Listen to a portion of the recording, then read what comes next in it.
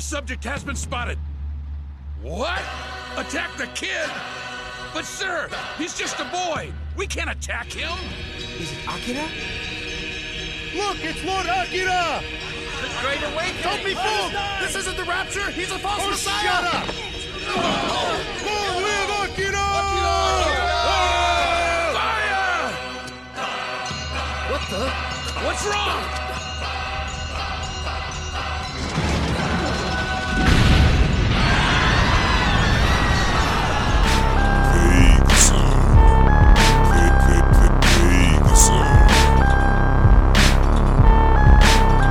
Hello, everybody. Welcome to episode 68 of Vague Zone. I am Daniel. I'm Thomas. And today we are discussing 1988's Akira from director Katsuhiro Otomo. And Thomas, this was your choice for this week. We are currently working through the Evangelion Rebuild series, and so we've decided to take a diversion into another groundbreaking anime. Yes. But Thomas, can you tell us, what is your relationship to Akira?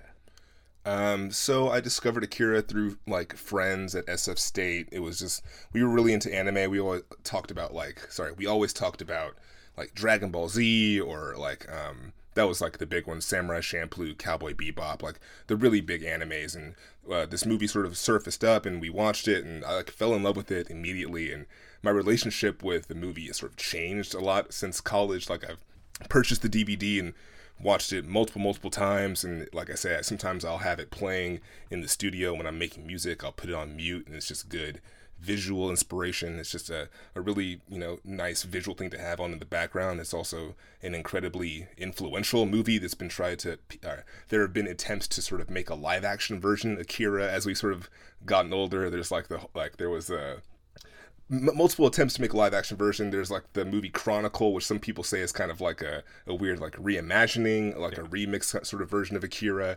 And then there was the Taika Waititi adaptation that got canceled up until pretty recently. So was it officially canceled, or was it just like on hold? I think it's like shelved. Okay, I think it's just like shelved, but he got sort of swept up in the whole Thor Marvel MCU engine. And so I think he's busy with that. And I don't know, I think that's a little bit more safer territory instead of adapting one of the most popular animes of all time, one of the most popular mangas of all time. And like I said, I just recently read the manga and I was really curious about sort of just seeing the source material, and was kind of blown away by it, and just like this, like how big and different the story is, and just how many more characters and different plot elements are involved in the manga. And I just really appreciated the artwork on it. So just like my relationship has changed a lot, because now I'm watching this movie and I sort of see that this movie is a slightly incomplete version of what the manga is going for, but it's still a very beautiful and solid film. And it is like sort of incomplete in some ways, but it's still like a really beautiful package. And that's why I chose it. It's like one of my favorite movies of all time. It's hard to watch this movie and not have a massive smile on my face just because of just what it is. And that's basically my relationship with Akira. I think I first saw Akira when I was in high school. The only thing I remember, like, I wasn't that taken with it. It's not that I didn't like it. It's just, it was just like, that was a weird thing that happened. Like, that's a weird thing that exists that I saw. And I remember my buddy joking that one of the characters looked like Louis Anderson, one of the old children. And then years later, I watched it with Emily, and I remember loving it. I remember feeling like this, why weren't there more movies? Because this absolutely feels like an incomplete story. Like, it feels like it should have continued, and it feels massive. This movie's fucking stacked. Like, there's so much going on, and we are dropped right into the middle of it. There's no, like, one of the things that I find interesting about it on this rewatch is that, like, we don't see the story of like a boy joining a gang or a biker gang starting. We don't see the beginning of experiments on psychic children. We don't see how World War III started or anything like that. All of this shit is just already in motion, and we just get dropped into the middle of it. We don't see how like all this political turmoil is going on. Like there's a resistance. Yeah, wait, before we dive in, let me read the IMDb synopsis. Okay, yeah. We totally skipped over that. Okay. It's okay. So the IMDb synopsis for Katsuhiro Otomo's Akira, 1988. A secret military project endangers Neo-Tokyo when it turns a biker gang member into a rampaging psychopath who can only be stopped by a teenager, his gang of biker friends, and a group of psychics. Yeah. The word psychic shows up quite a bit. Take a drink every time. I feel like I need to reread that because that like even the synopsis is stacked with stuff. Yeah, and like I said, like reading the manga, it was like this really wild moment where like up until a certain point, it's like the stories are identical, and then basically the movie covers like the first volume and like somewhat of the sixth volume, but then you have like 4 entire books like that are just entirely skipped over. And so yeah, like in this, like we start off, there's student protests happening, like they're like just kind of like out on a ride like as soon as the movie starts, and like the music is just like this rhythmic kind of like percussion, and it's just like we just go, like it just starts off really quick. And I love the intro to this movie, like the motorcycles going through the city and like the trail of their lights. It's just like fuck, it's just like so visually one hell of a way to start a movie. Yeah. So I was gonna say, what did you think about Akira upon rewatch? So I was a little cocky, and I was like, I've seen this twice before. I don't need to like pay full attention to it. So like I found myself getting like really consumed and invested during like the opening sequence with the bikes, during the hallucination moments, during the whole climax. And I would kind of like, my attention would waver during the moments that are more focused on like the military and the council. But so I ended up rewatching a lot of that stuff today because I was like, I want to make sure I know what's going on here. And yeah, like I said, it's just this movie. It's so dense. It's a great follow up to Evangelion, what we watched last week, because also that movie is so dense. And I don't know. I'm kind of just like overwhelmed right now. So yeah, it is. Like I have it on like as I'm talking to you.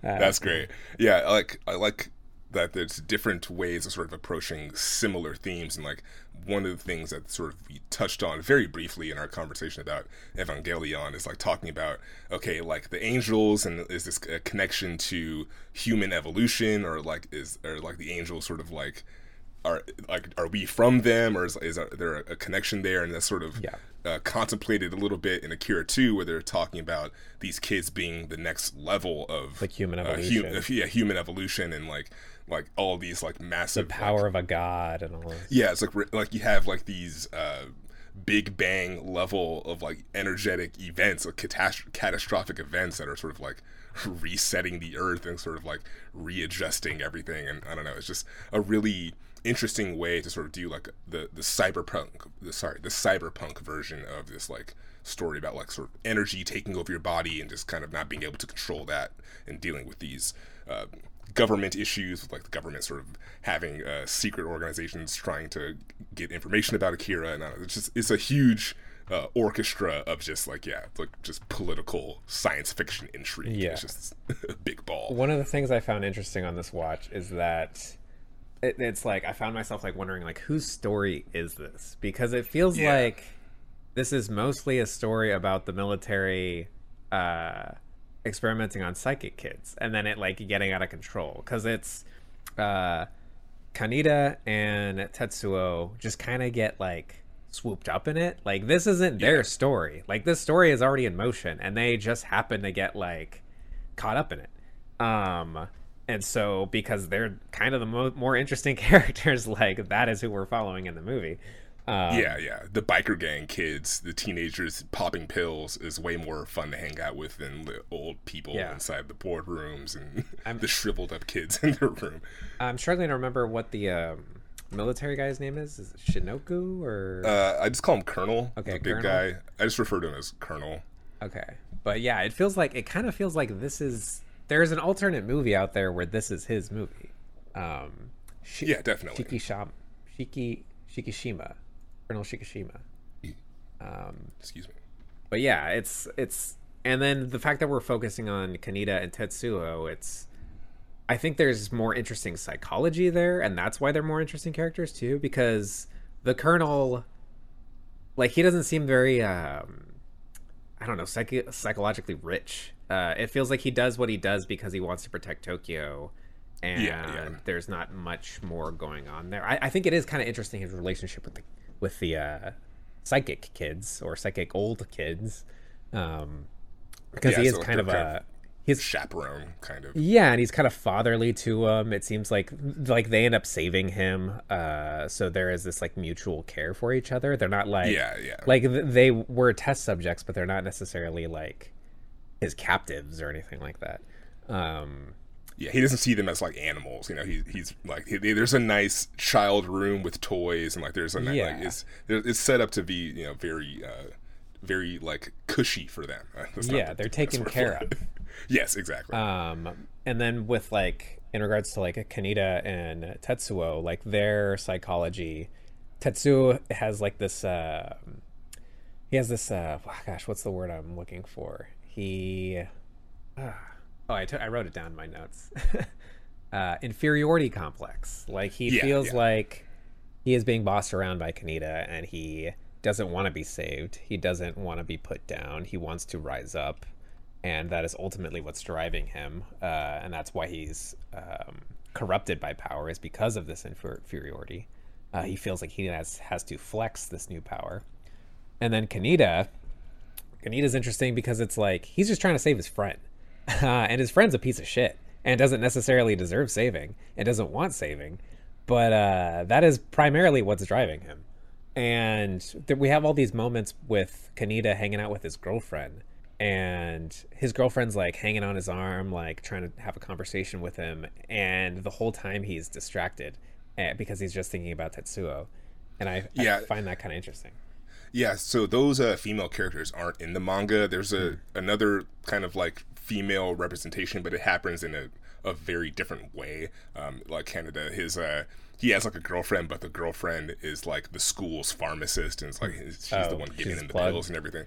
Yeah, but for this one, it's kind of like the girls, they show up and they sort of just like latch on to the gang for a little bit, and they sort of get swept aside a little bit when things sort of get rolling for the rest of the movie. It's more focused, like you said, on Kaneda and Tetsuo, and yeah, I think their relationship is really interesting. I mentioned an episode long ago talking about like this whole this dichotomy and this relationship that exists a lot in Japanese animation and manga. It's like this whole Goku Vegeta thing where you have like your pure hero who just wants to do well and just wants to do good, like our Kaneda, and then you have like our hero character who is drunken with power and can't control his anger, sort of like Tetsuo.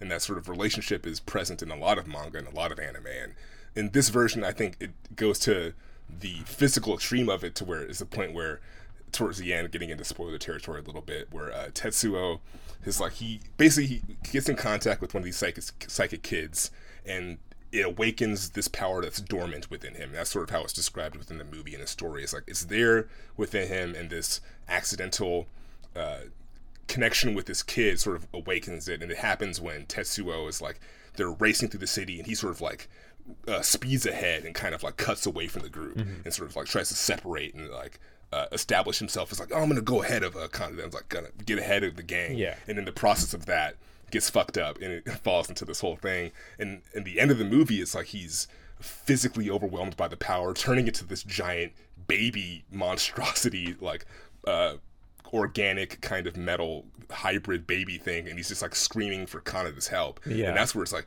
that's like so fucking heartbreaking. Like, I just love the way that they do that. It's just like, he's just really just wants like his friend, and they sort of express that even more with like the sort of psychedelic flashes when the explosions are kind of happening. We see that, you know, they've had this relationship since the very beginning, and he's always sort of been there protecting him. It's nice to see that flip where he goes from being so stubborn and so headstrong to like crying out for help. And like, and I think little brother. And I think his girlfriend's character Kaori is like a big part of that, because so like you said, a lot of these female characters, the ones that hang out with the gang at least, they're really underdeveloped, and it feels like Kaneda's girlfriend is there just to kind of highlight where his focus is, which is his focus is only on Tetsuo. But Kaori, we actually spend some time with Kaori away from the rest of the group because she's worried about Tetsuo. And then, of course, she gets like assaulted, and then we get this ending where Tetsuo's power is transforming his body. He's becoming this, giant tumor, basically. And he ends up consuming Kaori. And it's like, I think that might be what first causes Tetsuo to call for help, because he's like acknowledging that he is hurting someone he doesn't want to hurt. So like he needs to be stopped. But yeah, it's nice that we get that flip. Yeah, and to be fair, this movie and the story of Akira has a really strong female character at the center of it by the name of Kei. Yeah. And Kei is sort of like the government's, not conspiracy, she's not working with the government. She's working with the resistance. Yeah. Correct. She's working with the resistance. She's working with a character named Ryu to sort of figure out what the government is doing with Akira and just trying to find answers, essentially. And she's a really great character, and I really appreciate just like having, basically in the manga, her spoilers for the manga. It's going to be kind of fair, but since I've read 6 volumes of this, I have a little bit of extra information to help fill in the gaps a little bit, which I think is kind of helpful. In the manga, they explicitly say that Kei is a medium, and that's why the kids are allowed to use her as like a vessel and like help use her to guide Kaneda through the sewers a little bit, and use her to express information about Akira and get some exposition across. That wasn't totally clear to me in the movie. Yeah, it becomes really explicit because they state it very explicitly. Actually, a character who's in the movie for only a brief moment, the female priest in the white outfit with the big hair. She's only in it for a minute. She's actually a massively important character in the manga who basically delivers a lot of this exposition to a lot of the characters, Tetsuo, Kei, and Kaneda, over various points of the story. But yeah, that's one of the more interesting parts when she's like, like, you're a medium, and that's why it's so valuable for you to be a part of this, because with you being here, it allows the kids to be closer to Tetsuo physically, because they can sort of use Kei as like an actual, like, a vessel, and sort of be physically closer to Tetsuo to help solve the issue of his ever expanding power. But before we get into the more heady stuff, I just wanted to mention and ask, what did you think about sort of the comedy in this movie? Because I think it has a lot of like great moments that are really funny, and I think that's what helps make it a whole package, because it gets really serious and emotional, but there's also really some good jokes and some good gags in this movie. Yeah, it's pretty surprising. I don't know that was something I took away from the first couple watches, but I definitely noticed it on this time. Like Emily was sitting on the ground doing some like woodworking, and we had it on, and there were moments where like she would just like burst out laughing.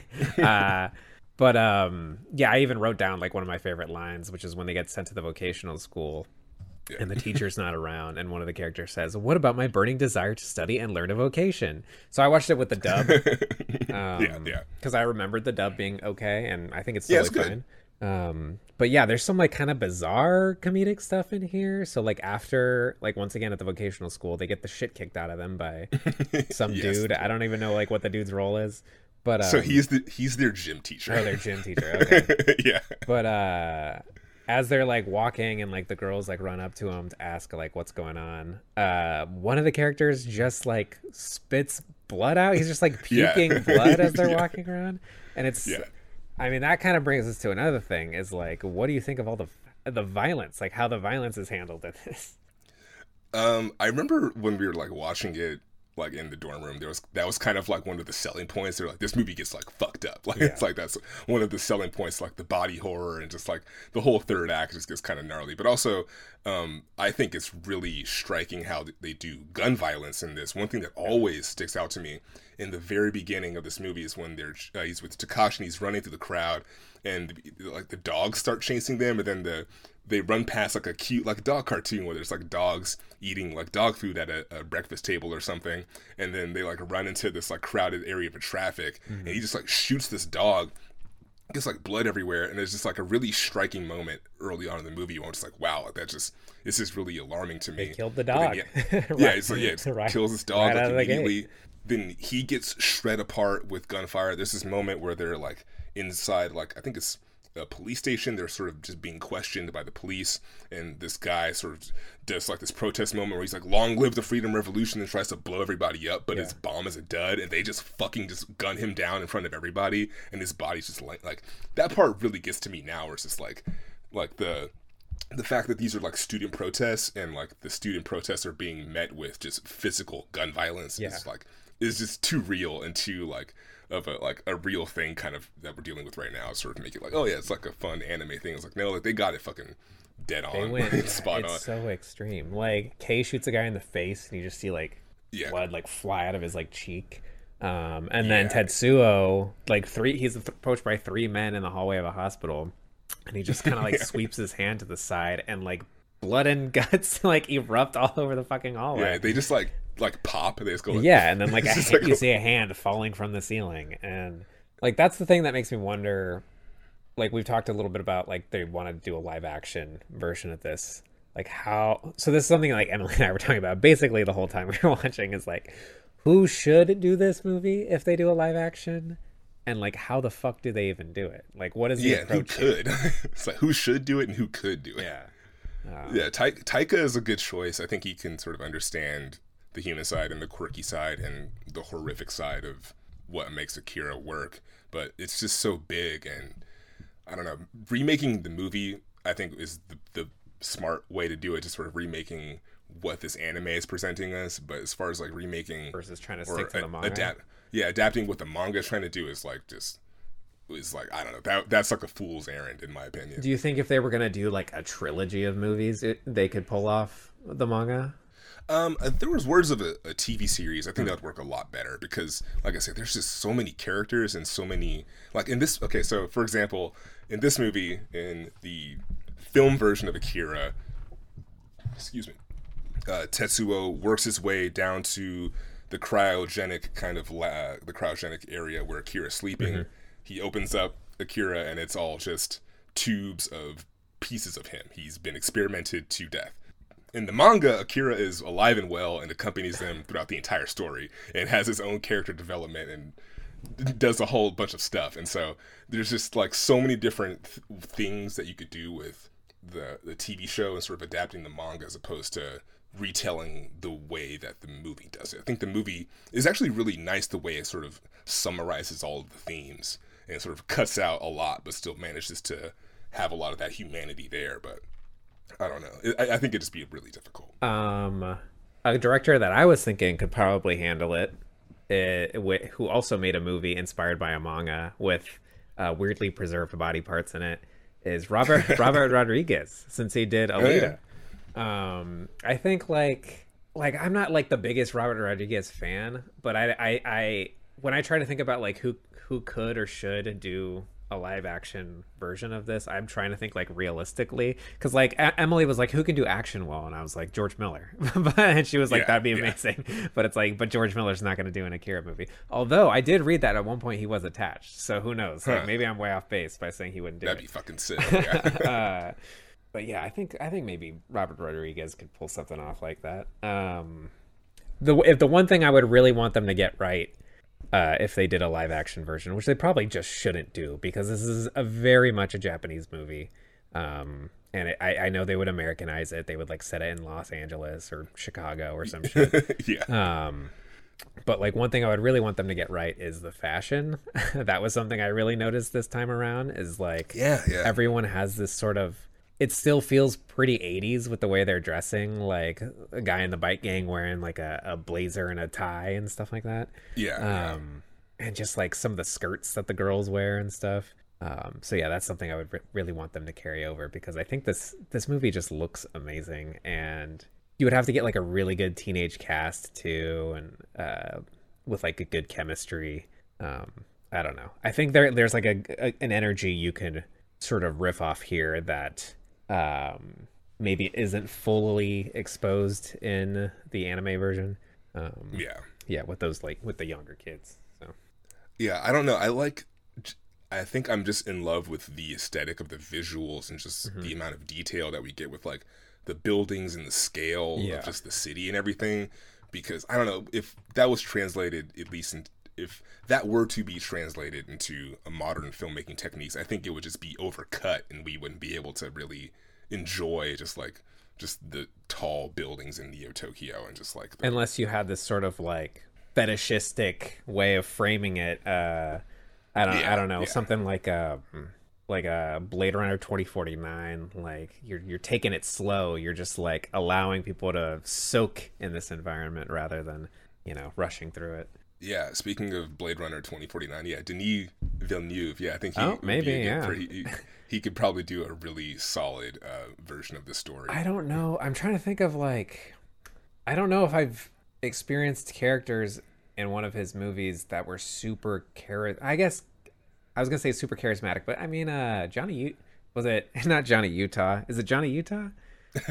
Or is Johnny Utah the guy from Duncan Idaho? Okay, Johnny Utah's from Point Break. Johnny Utah's from Point Break. Duncan Idaho. Duncan Idaho was all right. Just throw a bunch of Duncan Idahos in here. Yeah, not quite as, I don't know. Yeah, Canada's it's very fiery. He has a lot of passion and very charismatic for sure. That'd be a little bit tricky. Yeah. Is there anything else you want to think about? Sorry, let me just say that over again. No, any other thoughts about Akira? Another thing they got to preserve with the live action, just use the exact same score, because the score in this is fantastic.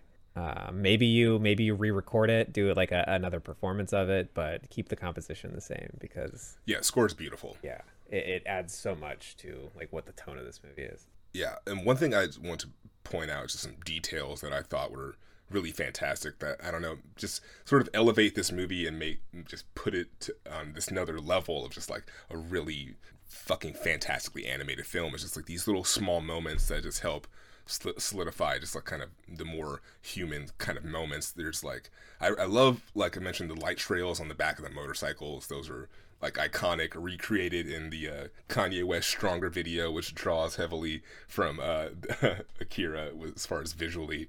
They have Kanye inside of the Tetsuo testing kind of circular thing, which I always thought was really funny.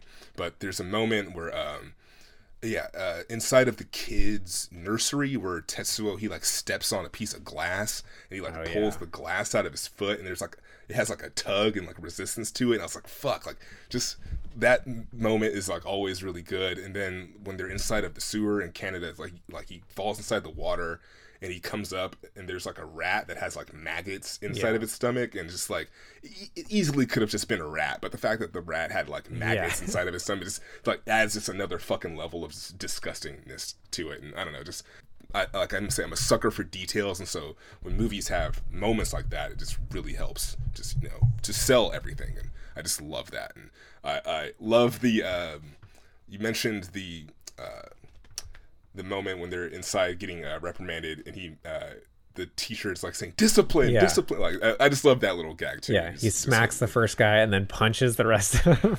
I just love that. Just little stuff like that to sort of make the characters just a lot more fleshed out. I don't know, Akira rules. They should have made more. I don't know why they didn't make more. And like the fact that it fucking ends with a new universe being created, it's like, how the fuck did we get here? Like, this Tetsuo's a god now, and he takes the rest of the kids with him, and they create a new universe. Like, I gotta think about that as I'm leaving the theater. I gotta give you the mangas because they're such a joy to read, and there's so many like little beautiful small details in the manga that just elevate the movie to a whole nother level. There's this great little sentiment where the character Lady Miyako is expressing to Kei. She's like life is like a stream. It's like we all exist. Everything like in the universe is this stream, and some people exist outside of that stream and exist outside of means of like physical means. And so Akira exists outside of the stream, and everyone inside of the stream will fail to understand those who exist outside of it. And so there's some really nice sort of universe contemplation, meaning of life kind of things in the manga that so they're there in the movie, but the movie sort of serves as a nice like introduction and sort of like sample of just what the manga is, even though the movie is a beautiful, great, fantastic thing. It's just like the tip of the iceberg of another really great, fantastic thing. I always think of, I never read it, and I think I've mentioned this on the show before, but like something Emily was telling me about the book It is that the way they describe like the entity of it is that imagine that there's like a finger being poked through from an alternate dimension. Like it is something coming out of another dimension, but it is really just like the fingertip of the pinky of whatever that something is. Which is like terrifying to think you're only getting a taste of this like larger thing.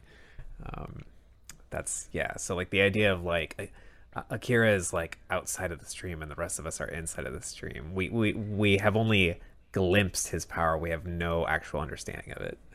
That's kind of terrifying. So yeah. Yeah, it's fascinating stuff. It's always great to sort of go back into this world, and like I said, the visuals are just a treat to sort of bask in, and it's just it's a great movie. It's iconic and it's iconic and renowned for really good reasons. Yeah. Anything else on Akira? That's all for me. I think that's it. All right, what have you been watching this week? Okay, so this week I saw Licorice Pizza, and you mentioned this controversial scene. Yeah. With this, did you see it in theaters? Yeah, I saw it in theaters. Okay. But the reaction, there wasn't much of a reaction to that moment in the movie. Maybe I think my crowd might have just been a little bit more shy and timid and quiet. But when it happened, it wasn't much. It was kind of just like a little bit of like awkward laughter, but not really like anything. People being like actual reactions I could actually tell, like oh that person's angry or something. Like for me it was like I could feel, like I didn't really hear much, but I could feel people sort of like a cringe, like there was like this like tension in the air of people just being like, I don't know about this. Yeah, that didn't quite happen. Maybe, I don't know, I just didn't quite notice that in the movie, but it was well received in other parts. People seemed to enjoy it. I wasn't like crazy about it in the end of it. I do like the movie. I think the central plot and like the screenplay is like how everything sort of progresses. I think is really fascinating. Sort of you have like this young couple, well not a young couple. You have these two characters, and these two characters are sort of they interact with these adults, and these different adults sort of like they kind of try to mold themselves around those adults, or the adults sort of if the adults bring out parts of these characters that weren't really there, or you know what I'm saying? We're like kind of like Sean Penn's character shows up, and then all of a sudden the guy wants to like impress the girls and like he's gonna order martinis. And then the politician shows up, and the girl's like, I want to be a politician. Like I'm like, you're worried about pinball machines. I'm worried about, I'm thinking bigger things. And I like that the adults were like so like magnetic in their personalities that the boy and the girl both sort of shift each time these new adults sort of come into the narrative. And so I thought that was kind of fascinating, but it did kind of meander and detour a little bit. Yeah, I mean that's like the whole movie. It's like it's a hangout movie. Yeah, I get that. I totally get that. But I was just like, it just at the end I was just like, it just didn't really resonate too much with me. Yeah. Like I said, I like the way that the adults and their sort of relationship molds as they kind of change with these characters. I like that. Yeah, I came out of it. I just came out of it feeling like kind of refreshed. Like I came out of it feeling really good. I think I was just blown. There were like moments in that movie where I just wanted to fucking stand up and like applaud, because it's like so all of the Bradley Cooper stuff to me was incredible. Like the whole truck scene of like driving backward, like when they go up. Yeah. Okay, we're spoiling Licorice Pizza. Yeah. But like, first off, just like Bradley Cooper's interactions with Gary, the character's Gary. Like it's such an intense performance. It's really fun to see Bradley Cooper kind of like giving it all in that moment. And then just the tension of them having to deal with this man who's just clearly like a live wire. And then like bashing his window. They run out of gas. Like all of the tension, like the tension in that scene of them having to drive backwards. It reminded me of like Boogie Nights with like the scene with the gun when they're like at the drug dealer's house or whatever. It's just like Paul Thomas Anderson. He's just a damn good filmmaker. Like he knows like how to like mine all of the emotion he can out of like these moments. The scene where I'm forgetting the lead girl's name, the character's name. The Haim. Yeah, the Haim sister. What's the character's name? Let me just look. Alana. Alana. Yeah, I'm the scene where Alana is like going in to try and like get an audition, and she's like listing her qualifications and saying yes to everything, and then the way the actress looks at her when she's telling her like you're a dog or something like that, like, and like we get this like tight fucking close up on her face where her face is taking up like the whole screen, and it's just such an intense performance. Like, that was the stuff that was like breathing life into me.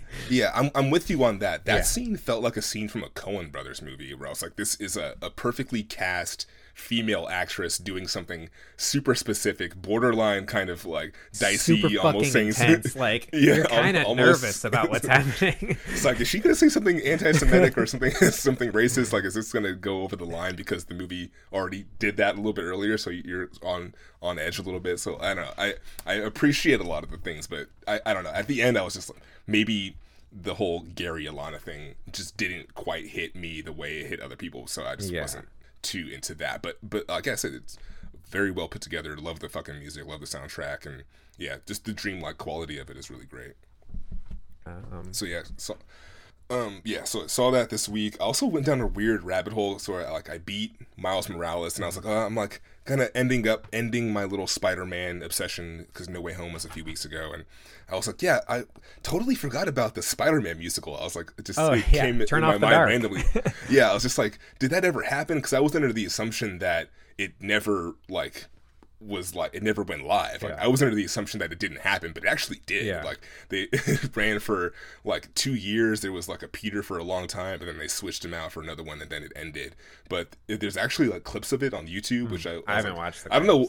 I don't know why I was surprised by that, but I was like, oh shit, there's actually like YouTube clips of like Spider-Man Turn Off the Dark 1.0 where like they were going batshit crazy with the arachne in the sky, and spider webs. like there's it's a really bad video on YouTube, but I thought it was just funny that it does exist and you can sort of see a little crummy clip of that Broadway production. So I thought that was kind of funny. Did you watch I think it was like the Sinister Six performed a song on David Letterman or something like that? Oh, yes, that's mainly why I brought it up, because I was like, I was curious. I was like, what happened to the Spider-Man musical? And then I went to find out, they like performed a couple songs on a couple of like late night shows. Terrible, and so dude. There's one where it's like a really stripped down, nothing, like it's just like the three singers. It's like it's Peter, Mary Jane, and Arachne, and they're just doing like this one song written by U2. It's super fucking cheesy. Bono and the Edge did the music for the Spider-Man. It's super fucking over dramatic song. Weird. And then there's this insanely batshit crazy Sinister Six musical where it's like, it's a green. Is it Green Goblin or I think so. They're like running through the crowd and shit, aren't they? Or am I misremembering it? Was this a dream? No, you're absolutely right. It's great. Then there's a new character. Her name was like, it's like a knife character or something. It's like she's Swiss Miss, and she's like a bunch of knives. It was just like, this is just fucking insane. So I don't know. I had a good time going down that rabbit hole and finding out about that. One thing about Spider-Man Turn Off the Dark is we've established in the Hawkeye TV show that they make musicals about these characters. So is there a possibility that we get to see Turn Off the Dark in the MCU? Does it become canon as like something that gets performed? It's like, they need to give him another shot. Give him one more chance. But I just wanted to mention that. And then lastly, the Book of Boba Fett is airing right now, and it doesn't quite have the hype that the Mandalorian seasons 1 and 2 had, because there's no Baby Yoda. There's no Baby Yoda. It's also airing like late December, early January. I think it kind of missed the Christmas hype. I think if it aired late November, early December, it'd have been way more like buzz around this show. It should have like started like the week leading up to Christmas or something. Like families getting together. They're like, hey, let's check out the new Star Wars show. They kind of drag their feet on it, but there's some parts where I think it's kind of weak. I was texting Trunks about it, and I was like, "What do you think about the Book of Boba Fett?" And it's like they're basically doing Dune. It's like really? Whole moment there's a part where they're like, "Be careful with that spice," and there's like these two guys like transferring this box of spice, and they drop it, and it's just like this gold and brown dust that like kind of gets them high for a second. It's like, like that's the spice from Dune. Like you guys just stole that. So are they like turning the Sand People into the Bene Gesserit or what?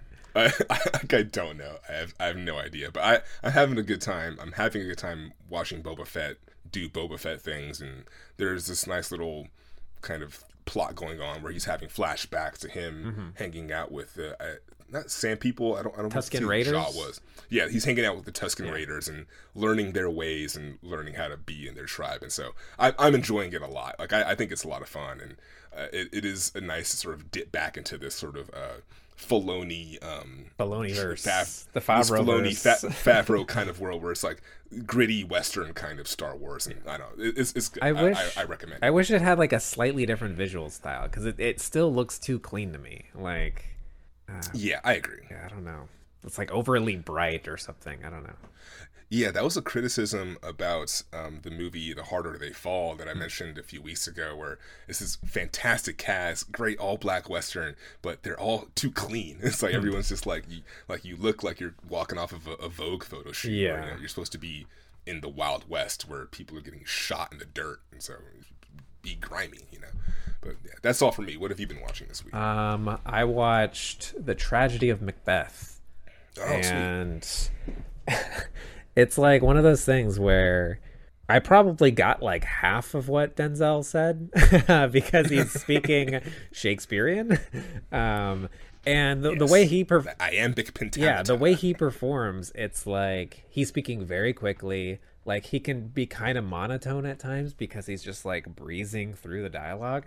So it's like really hard to get on that wavelength. It probably wasn't until like halfway through the movie that I was like, okay, I'm starting to get into like Shakespeare mode. Like I have shifted into Shakespeare mode. Like I have now understanding things without thinking about it. Because so much of what I want to do in the first half is like I want to contemplate what was just said and like think about the phrasing and like the poeticism of it, but I have no time to do that because like by the time I'm finished with that thought, we've already concluded 3 conversations. But yeah, like Tragedy of Macbeth, I really enjoyed the cinematography of it, but like the set design is what I find really interesting because it's very minimal. It feels like it's all shot on like one stage. The design of like his like castle or whatever, it is very bare, very simple. Just throw up a few walls, maybe some columns, just like that you can pour light through to get some interesting shadows. It's very, very simple and minimal.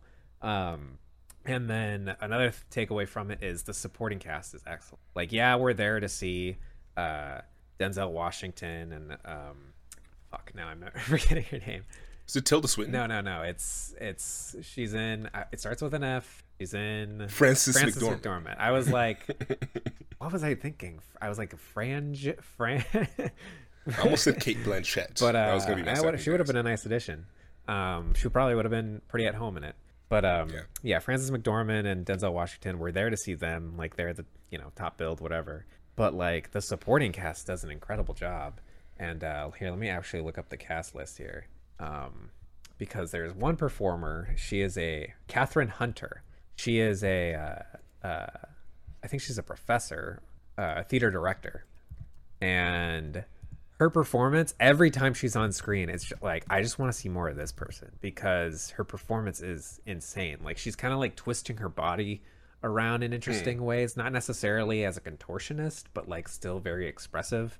She has like this incredible voice. She plays multiple roles. Sweet. It really feels like this is like a showcase of Catherine Hunter. That's great. Yeah, it's really good. So yeah, Tragedy of Macbeth. Sorry, the dog is like growling. I'm gonna let him in real quick. For sure. He's just grumbling outside. He's gonna come in here for like 30 seconds and decide he wants to leave. He's gonna like sniff around. Jack. There's no food for me to eat. I guess I'm gonna leave. Pepper Jack. Hey, buddy. Yeah, do you want to say hello? There we go. Oh, sweet. Yeah, Tragedy of Macbeth, worth checking out. Sweet. Have you been? Yeah, I need a Demon Souls update before we go. Yeah, before we go, I also want to mention something I didn't know existed that I found out on Wikipedia today. There's a comic called Bart Kira. Oh, actually, I wanted to mention that too. Go ahead. Yeah, didn't know about that. Yeah, fucking incredible. I'm a huge Simpsons fan, but yeah, seeing Bart replaced with Canada and Milhouse as Tetsuo sounds like a great way to reread this story. I have a like physical copy of it. Was just like a collection of artwork that they did, like pages. It wasn't actually like chronological or anything. But yeah, I do have like this physical like Bart Kira magazine comic. That's sick. That's super. I had a friend who was supposed to partake in it. She was supposed to be an artist for it, and she was going through like a lot of personal stuff. She ended up missing her deadline, and like I know she's like, it's like one of those things that she's like still grieves over. But yeah, Bart Kira is rad. Yeah. So I beat 2 bosses the past couple of playthroughs. One was the giant manta ray in the sky. I beat that. Yeah. Oh my god, that reminds me. I had a dream about that last night. I had a dream that like a manta ray, like a flying manta ray, like came and like hit me in the back or something. But go on, sorry. Terrifying.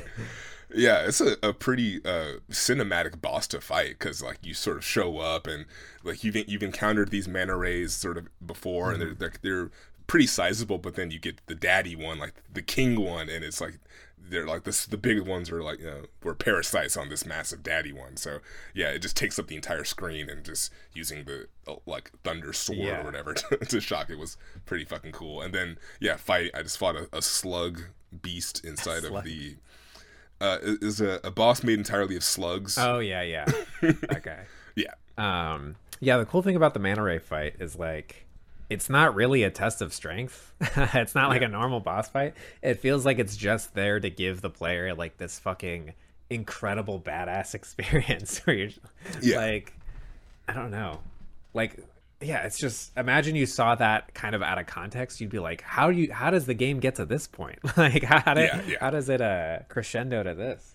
And it's great because usually so far up until that point, the rhythm is, you're going to go through an area, you're going to go through a level that's going to be pretty challenging. It's going to be a fairly long road, and then you're going to get to the end of this road, you're going to open up a fog door, you're going to go through this door, and then you're going to have this big fight. And so this is one where you do that, you beat this big boss fight, and then you get another door, you go through that door, and the fight starts immediately. And it's like as soon as you walk through the door, it's like this thing just shows up in the sky, and it's like, this is really fucking cool. So yeah, just beat those last 2 bosses. I'm trying to get my miracle and spell game up so I can use more spells. I've just been using like 2 at this point, and so I want to be able to at least do some more miracles. What are you trying to get? I want to be able to use at least the healing miracle, and the one that brings you back, like the second chance one. There's one. Okay, yeah, I think I remember that one. There's one where it's like you use it, if you die in a spot, you come right back to that spot. Okay. I would say don't bother with heal, because you pick up so much grass anyway. Like by the time you beat the game, you'll have an abundance of grass. Okay. But like, I already have an abundance of grass playing the game. Oh, and do you have the Regenerator's Ring? Oh my gosh, I totally missed that joke. Yeah. I think so.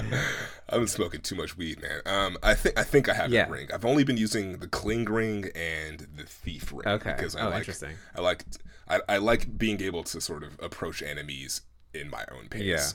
Yeah. I would always swap between Regenerator Ring and whichever one regenerates magic. I was just like always just like making sure I was topped up on stuff.